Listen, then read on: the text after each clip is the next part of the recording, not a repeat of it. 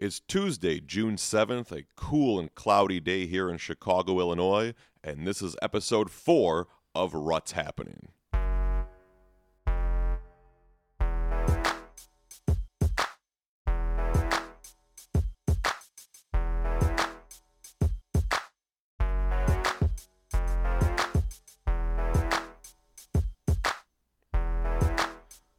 Hello, everybody. I hope you had a good Monday. We're back here on What's Happening Tuesday morning.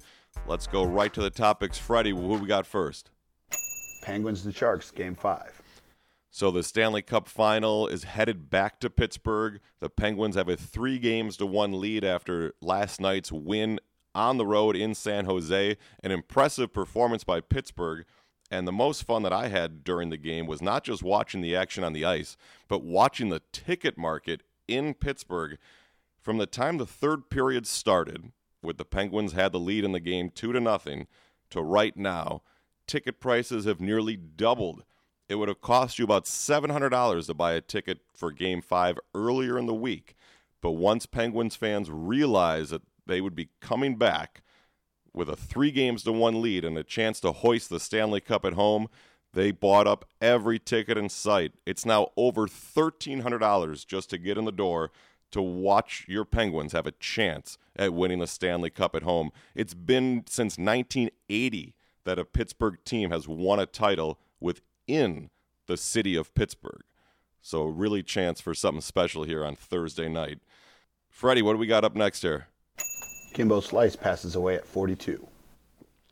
Kimbo Slice was a YouTube sensation for his backyard brawls and knockouts, just a vicious puncher, and sad that we lost him at such a young age. Only 42 years old, he fought some serious health problems, and he actually was in the ring just this past February at age 42 against Dada 5000, who actually went into cardiac arrest during the fight, and Kimbo Slice's win was already vacated after he tested positive for taking an anabolic steroid.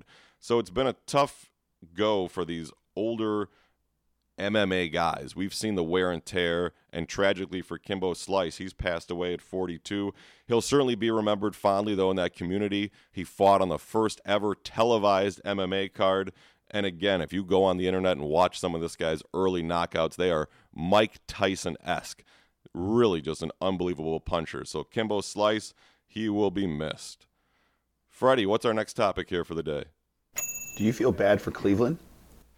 Okay, so now we're talking about the Cavs, their fans, and of course I feel bad for them. The Cubs fan in me has to feel bad for any city with a major championship drought, and no city has gone through a worse drought than Cleveland.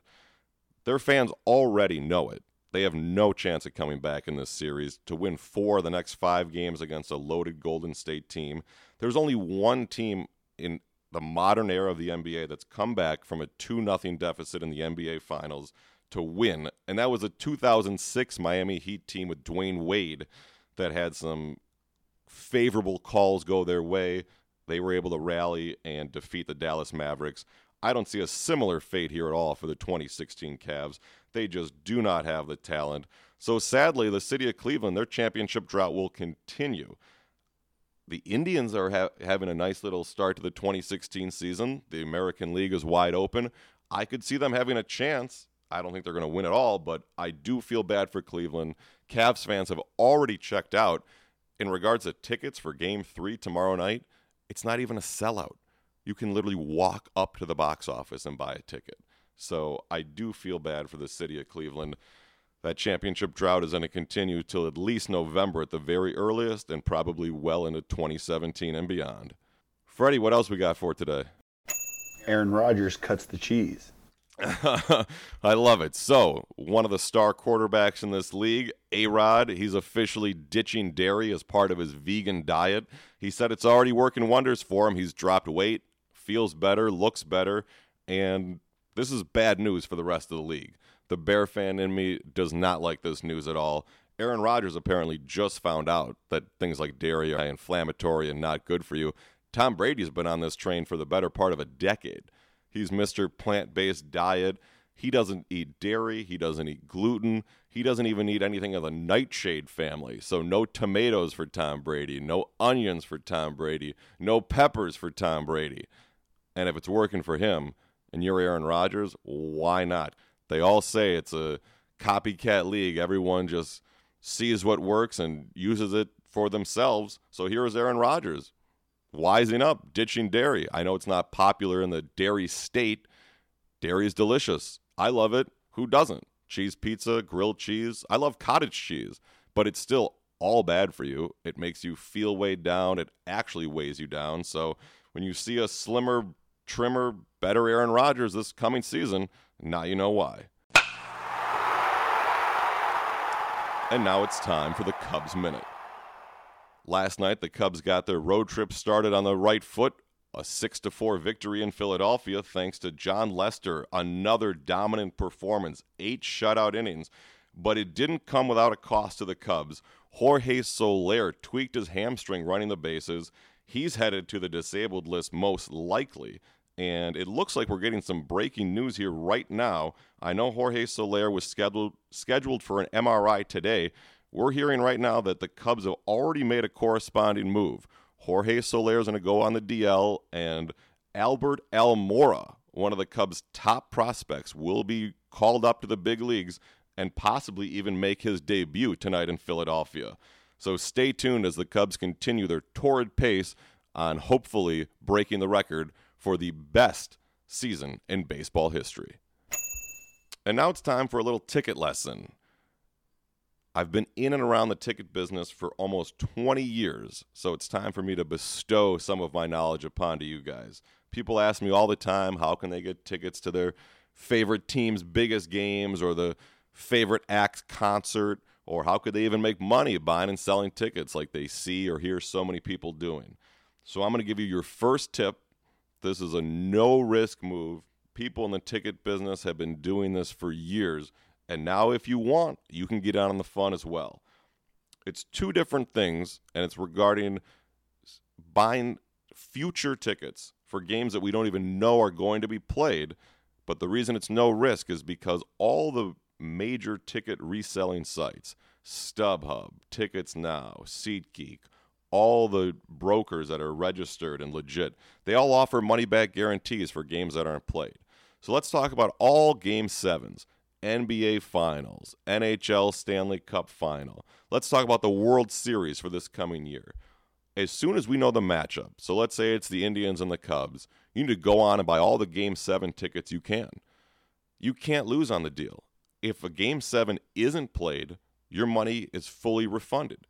If a Game 7 is played, the hype and excitement come game day is far exceeded when you bought the tickets well in advance. Prices always go up. Can you imagine this year, a Cubs Game 7 at home, Wrigley, a chance to win the World Series and end their drought? Ticket prices, I'm going to estimate, would be $10,000 just to get in the door. So again, Game 7 tickets, you can't go wrong buying them. It doesn't matter what sport, doesn't matter what year. It's always going to be a good investment. But here's an even better trick. Let's take the example of this year's NBA Finals. The Golden State Warriors currently have a 2-0 lead, with the next 2 games being played in Cleveland. A Game 5, if necessary, will be played back at Oracle Arena in Golden State. If the Warriors win Game 3, everyone should go buy every ticket they can get their hands on for Game 5 in Oracle, and here's why. With a 3-0 lead, Golden State could only come home to play that game knowing a win gets them a ring.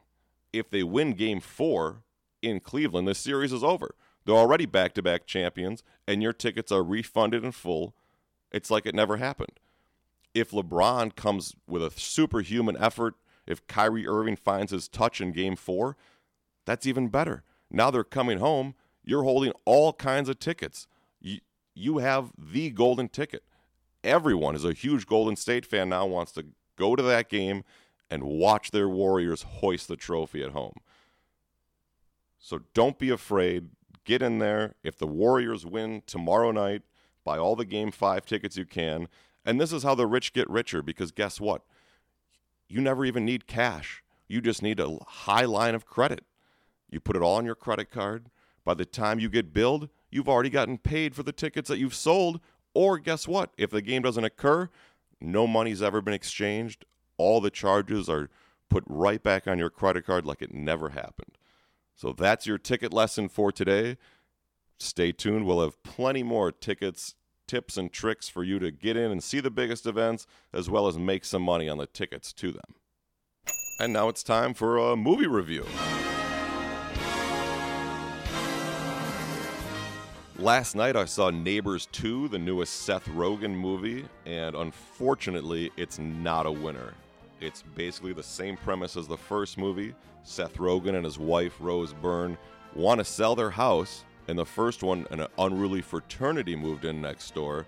Now in the sequel, it's a wild sorority. Unfortunately, it's the same jokes, the same plot, just with much worse execution. It's no fault of the acting. I really like Seth Rogen. Rose Byrne is funny. They have all kinds of good cameos with Dave Franco, Hannibal Buress, McLovin. But there aren't any funny lines. There are hardly any even funny situations. So Neighbors 2, definitely skip it. Totally worthless. You don't need it in your life at all. But if you're looking for a funny rental, the original Neighbors is a worthy effort. It's a funny movie. If you're a Seth Rogen fan, you should definitely check it out. There are all kinds of funny little jokes. Even Zac Efron is a funny character in the first movie. So Neighbors 2, skip it. The first Neighbors, if you're looking for an easy rental this week on Netflix or iTunes, check it out. And if you're wondering how Neighbors 2 got made in the first place, it's a numbers game, folks. The first movie cost them $18 million to make. It did over $270 million at the box office. So it's safe to say the studios have given Seth Rogen carte blanche when it comes to making movies. The second movie, the budget was almost double, over $35 million, but guess what? It's already into triple digits at the box office, over $100 million and headed to more. So even though I don't think it was a winner, I'm sure we're going to get more Neighbors movies here in the future. So be on the lookout for a third installment at some point. All right, everyone, thank you for listening. That was today's episode of What's Happening. I would really appreciate if you guys could subscribe on iTunes and SoundCloud, as well as share it on your social media sites and email it to all your friends and family. We look forward to gaining a big audience here, and if you have any questions, you want to know anything, you can always hit me up. Either go to andrewrutberg.com, or you can follow me and ask any questions right directly on Twitter. And if you ever want to know something, don't be afraid to tweet it out and use the hashtag #RutsHappening. Hope you guys have a great Tuesday. We'll be back soon. Intro and outro beats provided by Mass Confusion.